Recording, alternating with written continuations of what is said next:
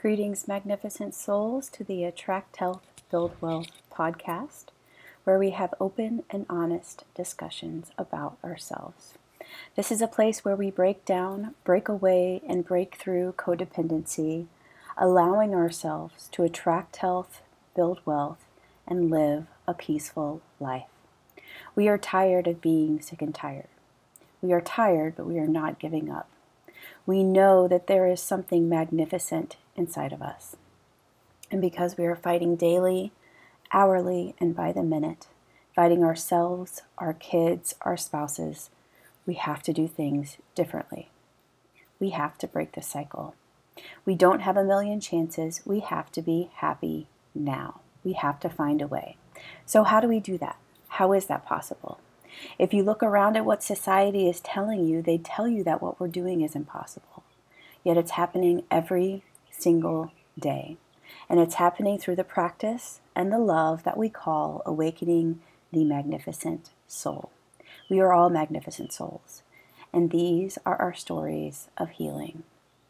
Today, in this episode, I am so massively excited to welcome Darlene Lancer to the podcast.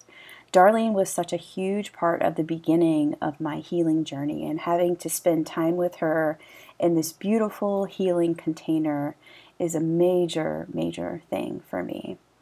And Darlene brings a wide range of professional and life experience to her practice as a licensed marriage and family therapist, and also a relationship and codependency expert.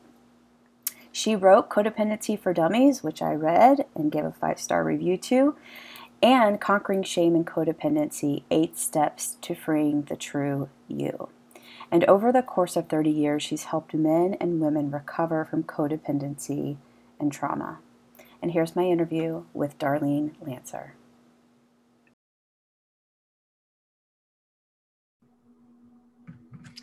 All right, Darlene, welcome to the podcast. I am so honored to have you here.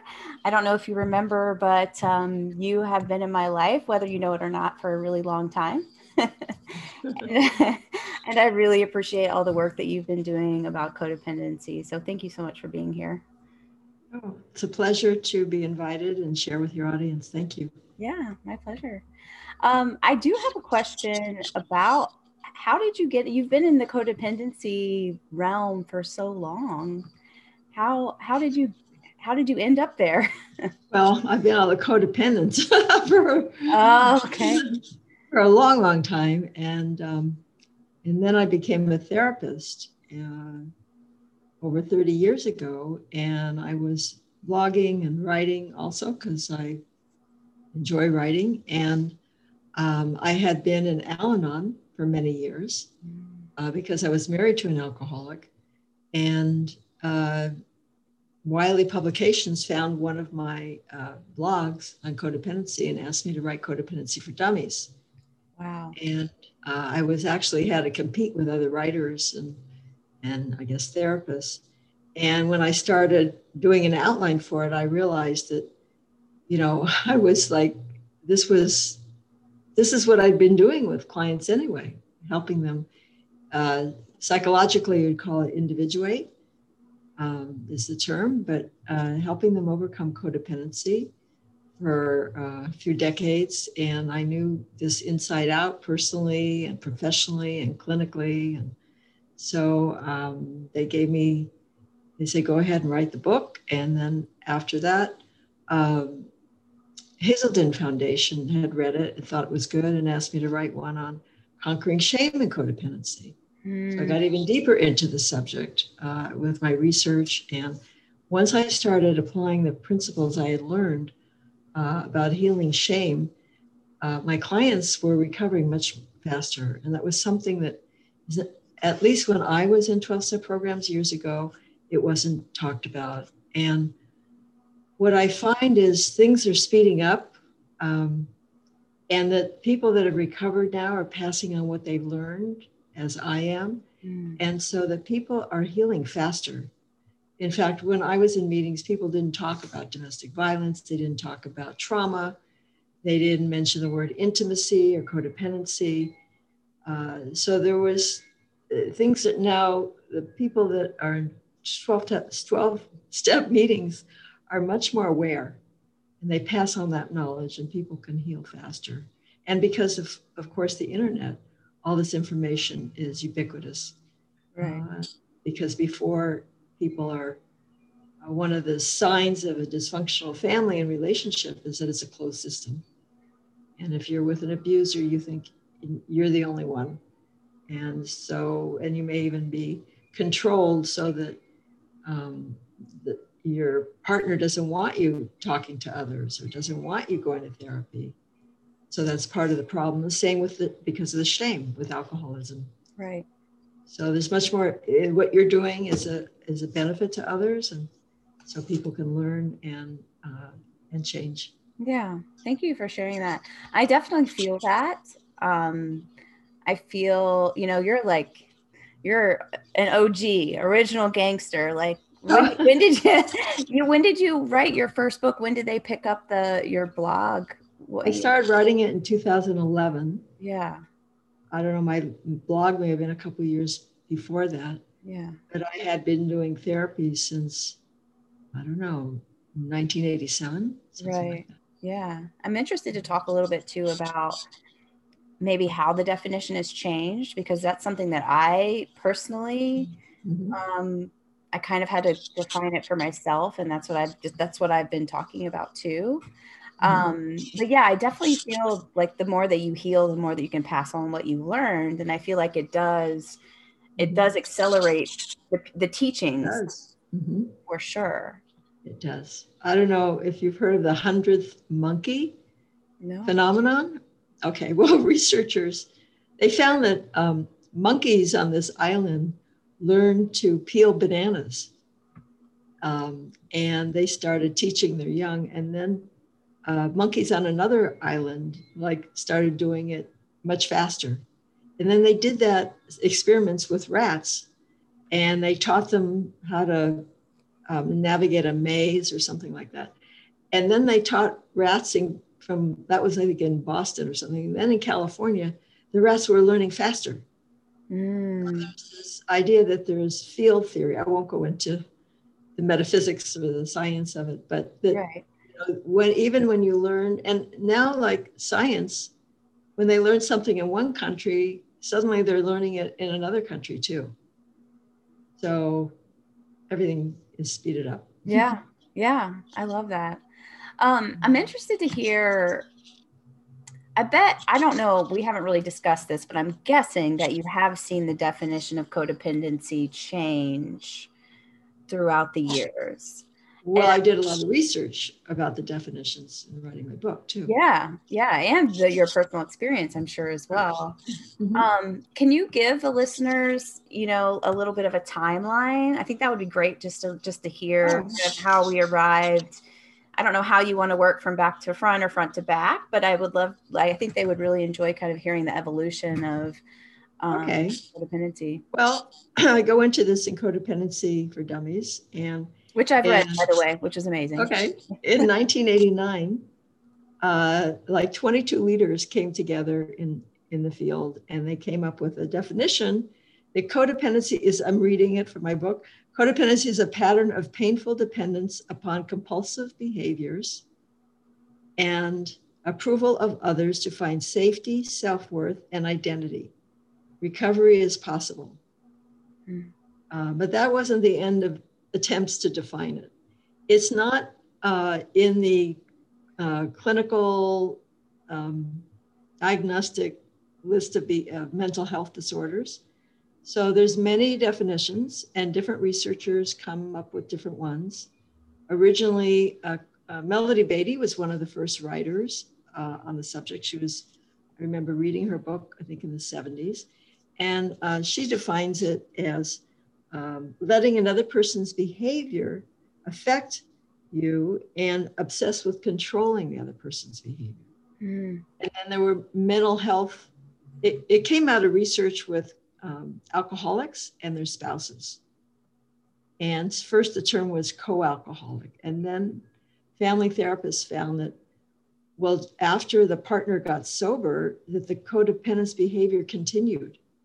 And that actually it predated the marriage, and that it Mm-hmm. stemmed from having a dysfunctional childhood family. There was illness in the family. There may have been mental health issues.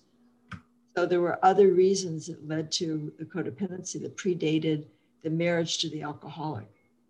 And so then the term started spreading to other relationships beyond alcoholic marriages. And some researchers thought, like someone named Robert Subby, a family therapist, said that it results from prolonged exposure to oppressive rules. Mm. They also found that if you have a controlling mother, that could lead to like an obsessive compulsive controlling mother, that can lead to codependency in the children. So they do see that it's transgenerational. So you may have an addict grandparent and your parents are not, but the behavior gets transferred down. Mm-hmm. And I came to the conclusion that it has nothing to do really with whether you're in a relationship, because it has to do with your relationship with yourself. Yeah. And yeah, and so that's one of the myths, that if you're not in a relationship, you're not codependent. Also, I haven't seen other people write about this, but if you're in a relationship and you think you're codependent, or you think your partner is, you both likely are. Mm-hmm. Unless you're just dating for a couple months or something. But if you're for any length of time, it's a dynamic that both of you share. We're really attracted to someone who's of a similar emotional development, even though the behavior may be different. Right. So in my opinion, narcissists are codependent too. They're very dependent. Their defense mechanisms are different. So whereas they may demand their needs be met, a stereotypical codependent will deny their needs. Correct. But most of the symptoms are the same. And I've written articles about narcissists are codependent too. So I came up with the idea that codependents have this lost self. They're alienated from their authentic self, their real self, because they had to accommodate their parent. And if a parent doesn't have enough self and self-esteem, their needs will come first, or they will not see you as a separate self. They won't encourage independence, or they'll be the opposite. They won't give you any guidance. They'll just neglect you. Mm-hmm. So you don't get to develop a self. If you have a narcissistic or an addict parent, then you have to accommodate them. You don't feel safe to express yourself, to be yourself, to be loved for who you authentically are. Mm-hmm. Your needs get shamed. You don't get emotional needs met in that family, even though you might get all your material needs met. So that's how it gets transferred from generation to another. Mm-hmm. So, and I thought, when I did some research, I found that there were others that had the same definition or similar. Charles Whitfield wrote that codependents are alienated from their true self through wounding that occurs in childhood. So my definition is more symptom oriented. The definition I came up with is it's a person who can't function from their innate self, and their thinking and their behavior revolves around someone else or a substance or process. So I include addicts in this too. And the addicts I know and other codependents said, well, of course. I had a big argument with my publisher who said, that can't be, because there's addicts and there's codependents. There's no crossover. Mm-hmm. So we finally worked that out before the book came out. But once you get abstinent from, let's say, alcohol or drugs, all the codependency comes up. It's just that they're addicted to, the the substance or the process, like gambling or something. Mm-hmm. And the codependent is addicted to them. Right. So I once dated a man who, we were both dancers, and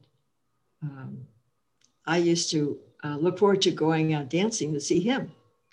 And he admitted to me, well, he went there because he could have a drink. So, so, so Guess it all you're just not going to get your comes intimacy. together sometime. Yeah, well, you're not going to get your intimacy needs met with an addict because, right. The object of your addiction comes first. And that's, if you're codependent, you're going to put the other person first rather than yourself.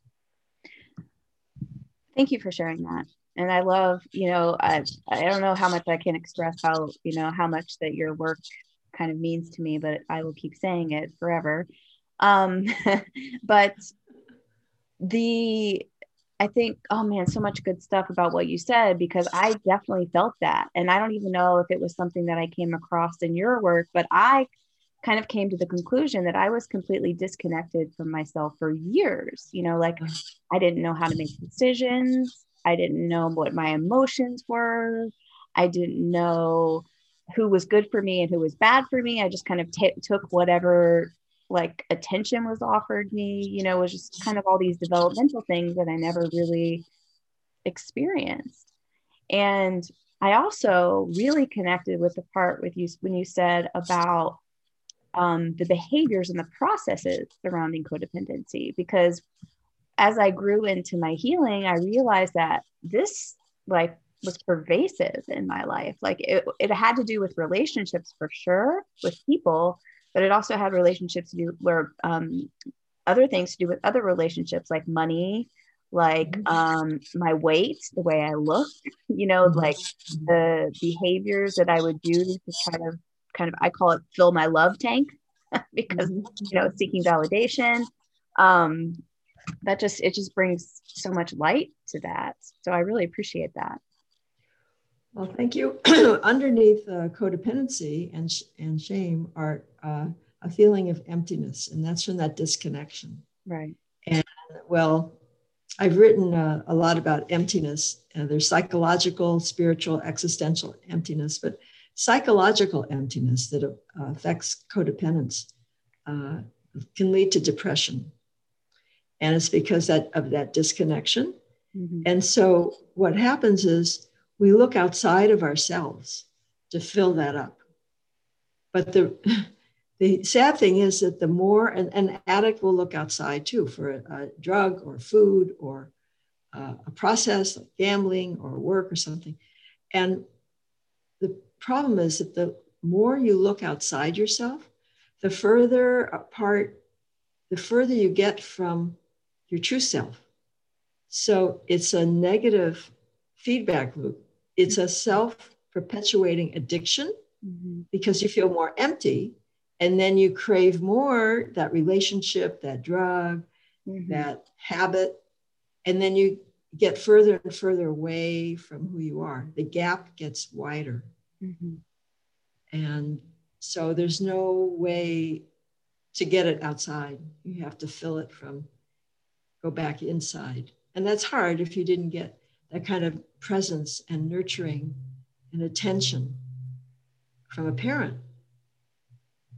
because you don't have those skills. That's one of the steps of healing, is learning how to nurture ourselves. Right. Absolutely. Absolutely. So beautiful. Do you, and this is a question we didn't discuss, so I'm just wondering, why is codependency for me, is it feels so underground. It feels so sneaky, right? Because all of, we're talking about a lot of things, it's big, right? Addictions, behaviors, not feeling your true inner divine self. These are big concepts, but codependency kind of runs the vein through a lot of this.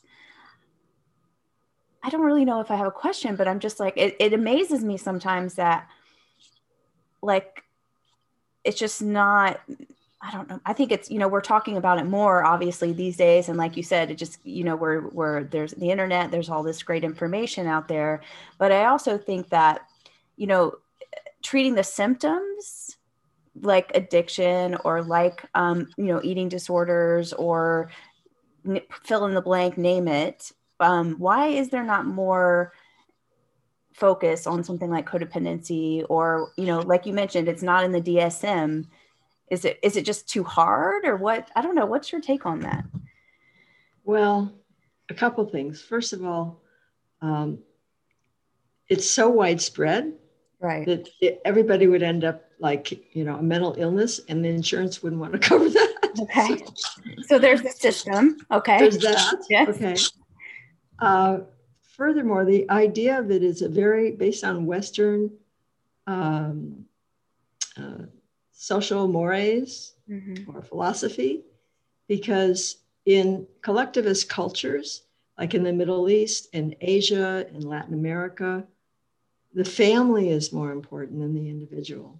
Oh, so in the West, it's, the individual is more important, than the family in some respects. This is difficult for people that have immigrated and they see me and they have a different value system than their family and they have a lot of conflicts.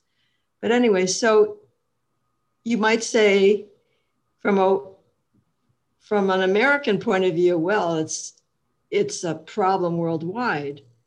But if you're living, in the Middle East or Latin America, they would say, well, the Westerners, they're just too self-centered. They're too selfish.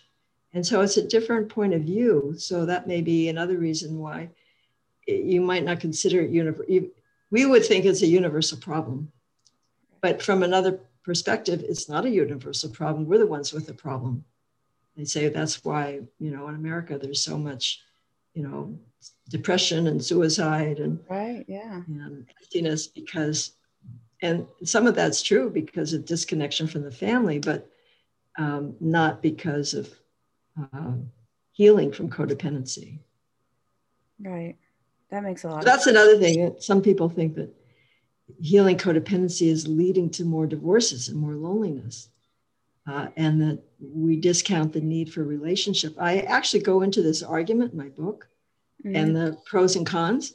I think there's a misconception if you haven't been in a codependent relationship, if you're not codependent or don't know what it's really like, aren't aware,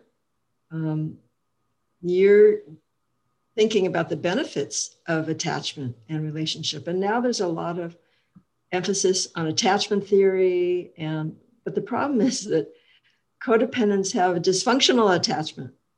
I have a blog called my website, like How to Change Your Attachment Style.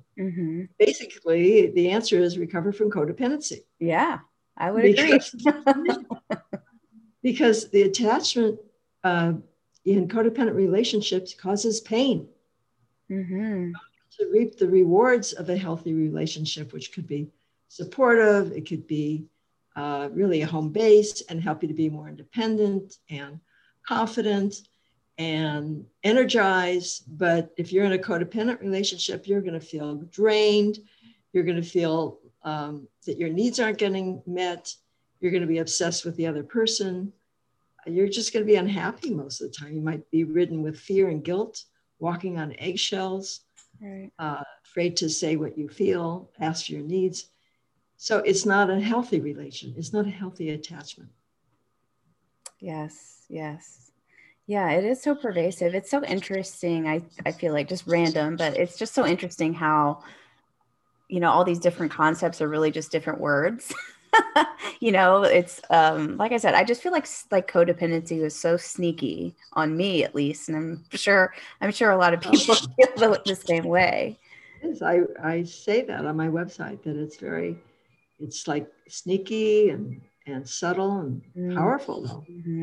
Sometimes you don't realize you're in a slip, you're backsliding until after the fact. Yeah. Recovery is not a straight line. Oh gosh, yes. You might feel like, well, I detached, I'm not codependent with that person anymore. And then you find out, well, you're codependent with your work or your child or Right. Someone Yeah. else. The gym, it's crazy. Mhm. So I know we definitely wanted to get into your steps for healing and how to get started. I know you have some online materials that we will get out to the listeners at some point. But do you mind walking us kind of through where to get started or some steps towards healing for those listeners out there? Okay, well, like you said, it encompasses so much. It's like a fish doesn't know it's in water because that's, we don't see the air that we breathe. Um, and the first obstacle to healing is denial. I have a whole chapter on denial. And denial is considered the hallmark of addiction. And that's true for codependence too. So many people write me or ask me, like, how can I help my codependent friend or my codependent wife or something? They don't realize that they're codependent too. And so there's not just denial of codependency. Sometimes people, and myself included for a long time, aren't aware that they're in an abusive relationship. Right. They're not aware that their needs aren't getting met. They don't even know what their needs are, other than like food and water and sleep, sex or something like that. So emotional needs, as I mentioned, usually don't get met in healthy ways in a dysfunctional family. Denial of feelings. Many codependents aren't aware of their feelings, or they can't name them, or they're just intellectual, but they don't actually feel them in their body. Right. Kind of disconnected. Yeah, I definitely had to learn. Here. Yeah, I had to learn through a lot of support how to do that for sure. Yeah. So, and part of the denial makes it hard to start recovery because if the focus is on someone else, a lot of codependents are in a relationship with someone who's troubled. Right. I was myself. Yeah. And so you want to help that other person. I think I was in Al-Anon for 3 years before I realized, well, the program, I'm going to have to start working this program for me, not, to help someone else or not to save my marriage, that I needed help myself. Because when I first went to meetings, it was to help the alcoholic. I thought, well, I'm not the one with the problem. So there was a lot of denial around that. And I didn't understand a lot of the terminology. And speaking about not being connected to yourself, when I finally decided to get a sponsor, maybe that was after 6 months or something, I would call my sponsor and I would report on how the alcoholic was doing. And she was very patient. She'd say, that's fine, Darlene. I'll talk to you tomorrow. So she was very patient with me. And if you asked me how I was or how I was doing, I really would just say, fine, I don't know. And so getting in touch with your feelings, learning to name them is important. So you can just go through the day and say, ask yourself, what am I feeling? And see, in my book, I have a list of about 200 feelings, and you could Google a list of feelings too, and see if you can name it. And you may not be able to right away. And research has shown if you call yourself by name, it can be very helpful. So if you say, for instance, oh, Darlene, you're sad, or Darlene, you're angry, or you feel guilty, and you name it and you call yourself by name, that can be very helpful. It's a form of mirroring that you may not have received as a child. Right. Kind of a reparenting. Yeah, journaling is helpful for all of that to happen. So just throughout the day, you just ask yourself, what am I feeling? And I would add, and it's okay. Because to a large extent, our feelings have been shamed. It's very close to who we are. So don't, who do you think you are? Or you're too big for your britches. Or I've had clients that told me that because of religion, the idea of pride was considered, and self-confidence was considered conceit. It's sinful. So letting it, or anger was punished.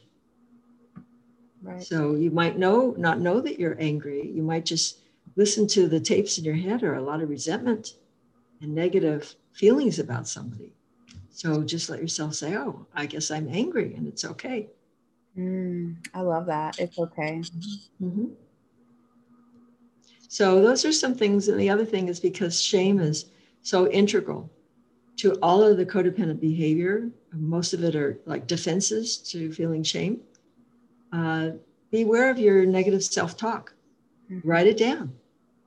I have a little YouTube where I say you could wear a rubber band and snap it whenever you hear yourself call yourself a name or shit on yourself. You should have done that. You shouldn't have done that. So finding fault with yourself. And then we find fault with other people because we're never satisfied with ourselves. Maybe you had a critical parent, or maybe you just realized that you better be very careful in what you say and what you do so you won't be rejected or punished or shamed or ignored by your parent. So you develop these voices in your head, this super ego, to try to protect you because your survival depended on that relationship as a child. Yeah. There was a big aha moment for me. Oh, it's been like 5 years now, but I was on the critical parent realm. But there was a big aha moment for me when the very same day my dad said something to me that was critical of me, and my boyfriend at the time, my like major toxic relationship at the time, said the exact verbatim same thing. And I was like, no, this is something's wrong here. And that was actually kind of at the beginning of my healing journey. Okay. Yeah. Well, the thing is, it's like if we have a lot of shame and low self-esteem, which stems from shame, we're not going to be able to receive compliments. We're not going to be able to accept attention. Right. And feel uncomfortable receiving gifts or anything. I just recently wrote a blog on why it's hard to receive. So it's one thing to leave abusive relationships, but then, if you want love in your life, you have to be able to receive the good too. Sometimes that's the hard part because it's how you treat yourself again. So if you have a template that says you're not enough or whatever, you could fill it in pretty enough, smart enough, successful enough, you're going to meet somebody who's going to confirm that. Yes. And if somebody doesn't, you won't trust them. You'll think they have poor taste. You'll make excuses. You'll think, what do they want? Or they really don't know me. You'll have all kinds of, I've even have couples where, let's say a husband compliments his wife and she actually hears a criticism. I asked him to repeat it like 2 more times and she did not hear the compliment. Oh. So we filter out, we have these negative filters so that reality confirms our outer reality confirms our inner reality. So we have to heal from the inside out. Begin within. Yes. Yes. Yeah, I'm on that kick lately too. I've been writing about with all my posts right now is that boundaries come from the inside and go out. Obviously, self-love comes from the inside and goes out. Your energy inside out. It's just it's a big paradigm shift. Right. So people will say like, okay, how do I set boundaries or what should my boundaries be in this situation? I said, well, that's for you to decide. And setting boundaries to me is like graduate work because first you have to know what you feel. We talked about denial of feelings and what you need. Yep. And my boundaries might be different than your boundaries. What I'm comfortable with or what you're comfortable with. It's like not right or wrong. So you have to be able to identify that. Then the next step is you have to be able to honor that. Like what you're feeling is okay and what you need is okay. Because people are always saying, well, is this because of my dysfunctional childhood that I want that or need that? And I say, well, it doesn't matter. That's what you want right now. So let it be okay. Am I asking too much? No, that's what you need. Right. Yep. So, and then having the courage and the words and learning to be assertive, to be able to communicate it in a way that you'll be heard. And then after that, you might have to have consequences because the other person might not follow through. So boundaries are not to change someone else's behavior. They're actually to protect yourself. Yep. So that's a concept too you have to understand. Yeah. And often the person's behavior will change. But if they don't, then you have to take steps to honor yourself and protect yourself. Mm-hmm. I agree. I love that. So good. So good.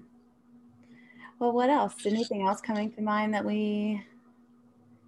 Well, if you like, I could show you steps to recovery that I could discuss it, or I could show you some images that are coming out on my new website soon. I think if you don't mind discussing it just to make it easier for the podcast, Sure. that would be great. Okay, well, the first step, the overall concept, and I think the whole point of the 12 steps programs is self-love. Mm. So years ago, people would say to me, well, you're just going to have to learn to love yourself. And I just hated hearing that because I didn't know what in the world that meant. Yeah. And it's more than getting massages or bubble baths. Thank you. Yeah. My book. It's a lot harder than that.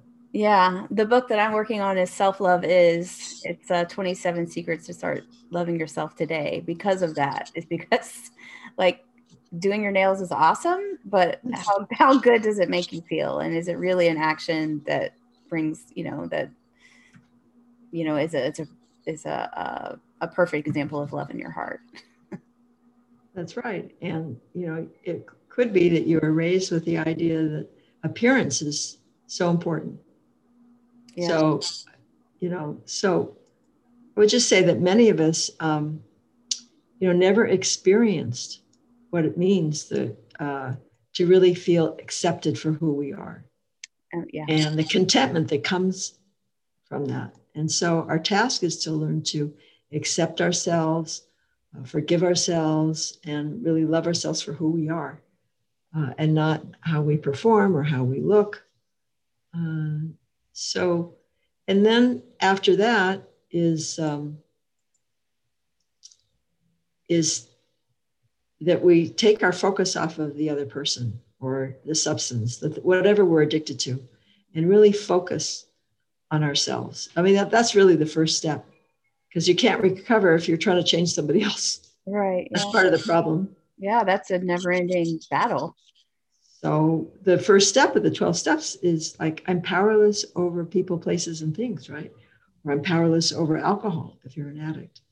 So knowing that you really are not going to be able to change somebody else, and really just not just intellectually, but really in your heart. And so what are you going to do to change? Because I have clients that say, he still hasn't changed. I've told him, I've threatened, or her. And I say, well, but I hear you haven't gone to meetings. You're not doing this work. Mm-hmm. You're not, what about the exercises we talked about? What are you doing to change? So it's pretty hard to change, period. So it's hard enough for us to change ourselves, let alone someone else. And then it's gaining autonomy, actualizing who we are. So we have to get to know ourselves, as I said. And that starts with detaching, letting go of how somebody else is. And again, focusing on ourselves. It doesn't mean detaching doesn't mean that you're cold or you leave the relationship. It means that you are no longer reacting. So your buttons aren't getting pushed, that you're staying connected to yourself. You're staying in your own lane, as someone says. Mm-hmm. And you don't have to get in to convince somebody. If someone criticizes you and you start defending yourself and explaining yourself, what the subtext of that is, you're telling the other person they have a power to judge you. They have the right to approve of you. So, a boundary would be, well, that's your opinion. Mm-hmm. And walk away. You don't have to Yeah. convince anybody. Mm-hmm. And I mentioned denial. It's hard to know when you're in denial because the whole point of denial is that you don't know, right? So I get a lot of I get a lot of messages as well from people that denial to me, I don't know if it's the same as you, but the word that comes up in my head also is victim, that are very in like the victim mode of I'm really, like it is denial, right? That deep denial of like, why is this person being this way? Or how do I change this person? Or how do I make this person see this and this and this? Um, yeah, I see that a lot too. well, I remember one time many years ago, my sponsor said, I guess she was frustrated with me, and she said something like, I sounded like a victim. And I said, I don't want to feel this way. I wish I didn't feel this way, in other Right. words. And she apologized. But it's when we feel like we have no power. Yeah, that's it. We have no, we have no authority. The word authority, autonomy and authority come from author.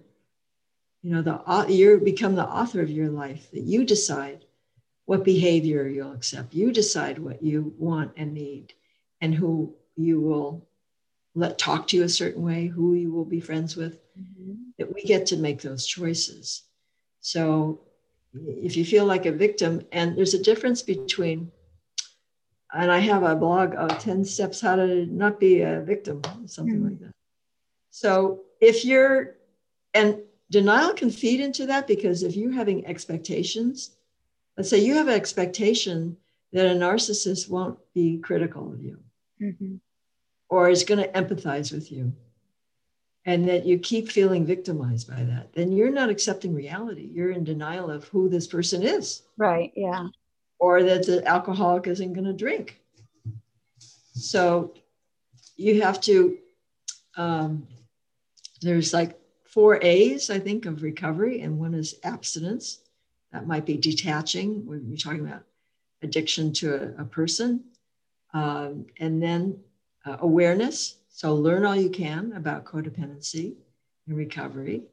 Listen to Lily's podcast and read my books. And then acceptance. And that could take years. So you may know the information, but accepting that that's the truth and reality, that's going to be hard, because we don't want that. We don't want to accept that our partner is cheating on us. We rather look the other way. Right. Might not want to accept that our child is an addict. And so we brush it off, and we don't know that we're doing it because we're in denial. So in my book, the Dummies book I have, and on my new website that's coming out, a list of some questions you can ask yourself to see if you're in denial. So if you're thinking things will get better at a certain time, like after we have a child, when we have more money, if only, you have the if onlys, or you rationalize, make excuses for someone else. If you're hiding aspects of your relationship that you're embarrassed to tell other people, those are some signs that you might be in denial. Or minimizing your own pain. Well, I remember when my late husband was being verbally abusive, I would tell myself, I know he doesn't mean that. I know he loves me. It still wasn't okay that he talked to me that way, but it took a while for me to figure that out. Yeah, from going from not knowing to knowing, right? And then accepting. And then the last thing is action. So once you accept reality for what it is, okay, then you can take action. As long as you want reality to be different, you're stuck in like, a hamster wheel. Right. So let's say you lost your legs in a terrible accident, or a leg or something. And of course, there's trauma and there's pain about that, and there's suffering and there's anger. There's all these feelings you go through. So part of it coming out of denial is also going through grief.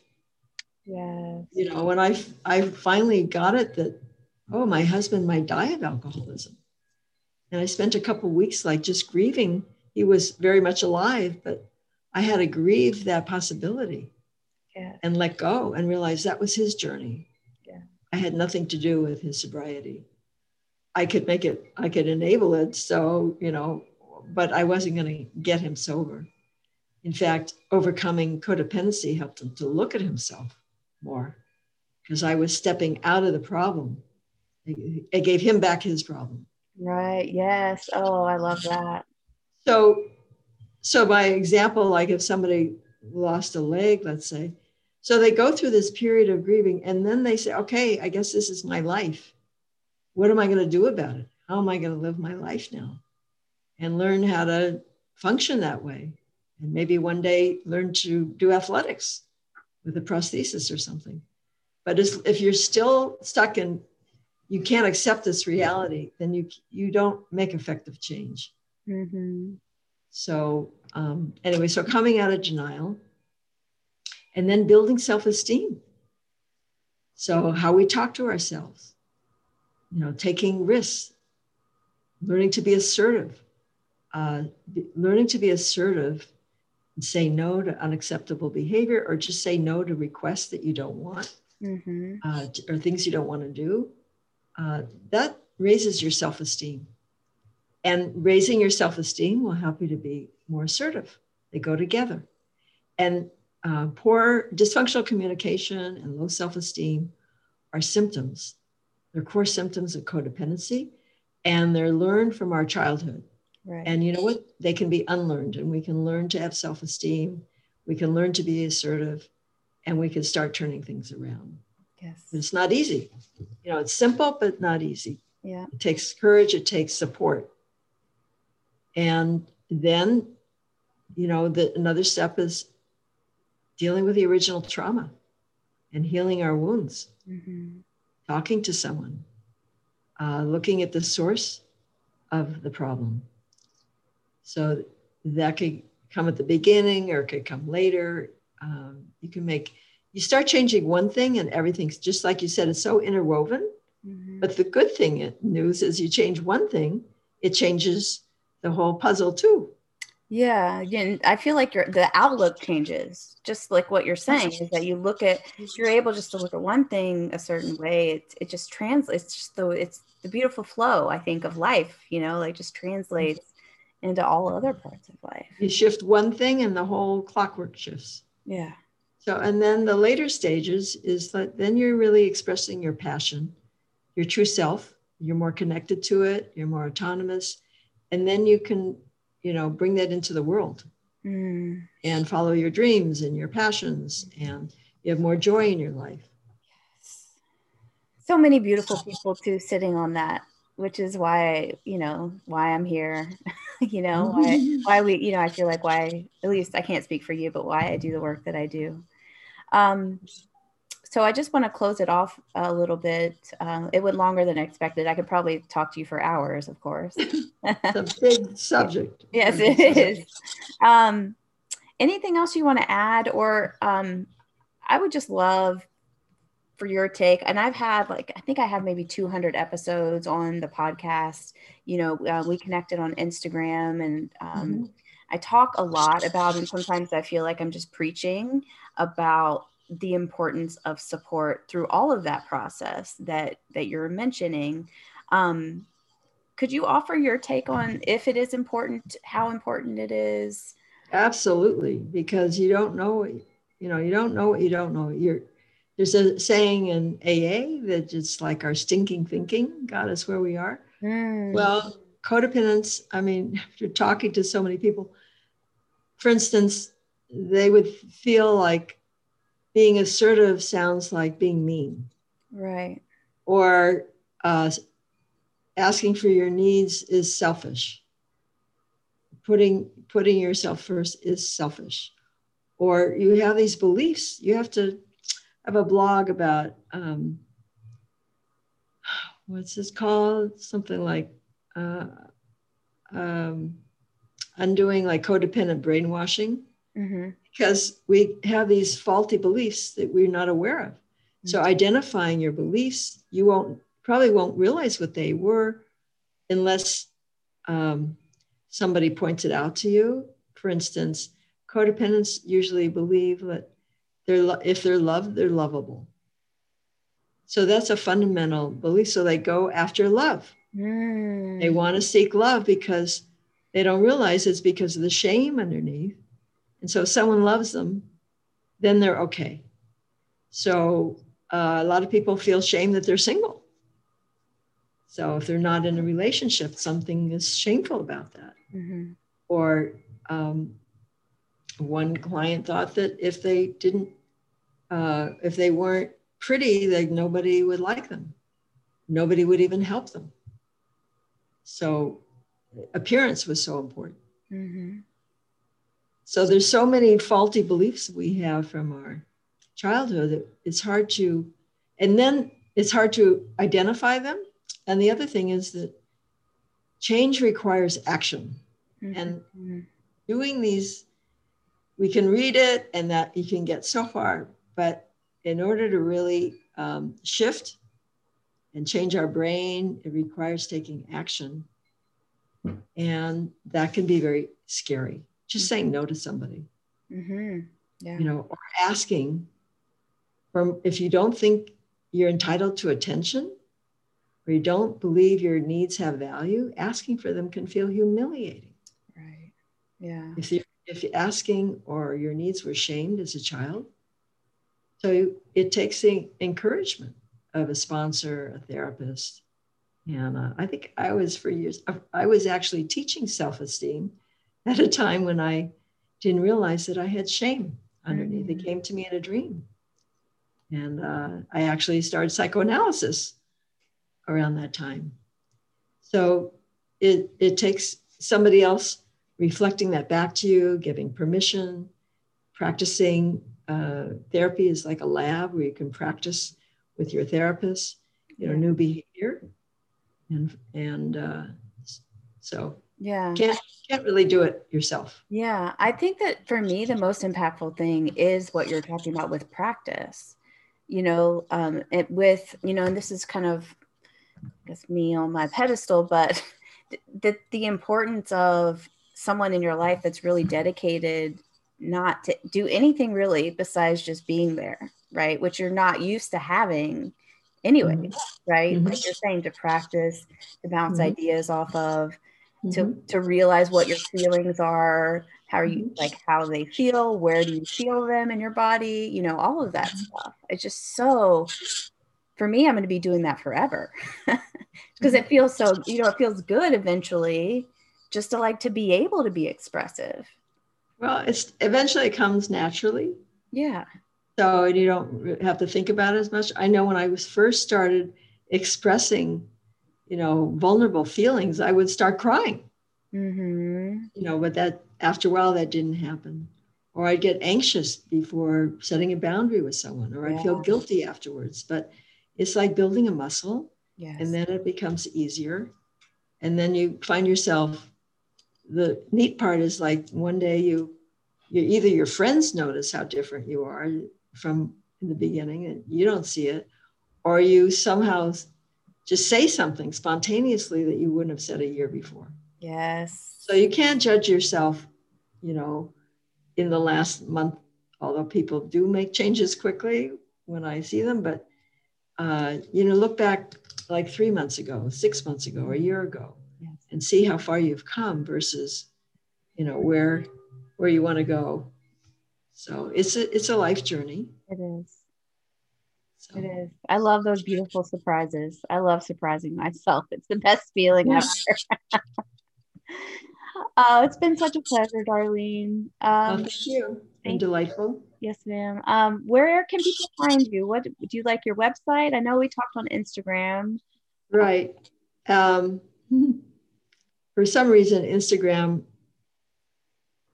took down my account for the moment. I have no idea why. Oh, wow. Okay. So it may be a while before that's back up, but I'm on Facebook and Twitter, and whatiscodependency.com is my website.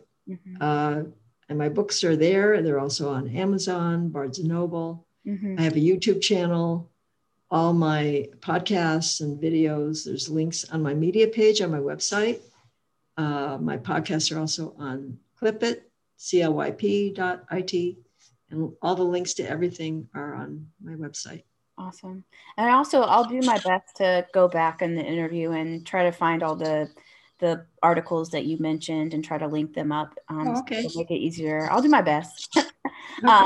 But I think that would be a great reference for anyone that is interested in that. But I really, really appreciate you. I love your Thank you. work. And Glad to be of help. absolutely. I Absolutely. just like writing. Yes. And I like it too. And thank you again. Okay. Thanks. Bye-bye.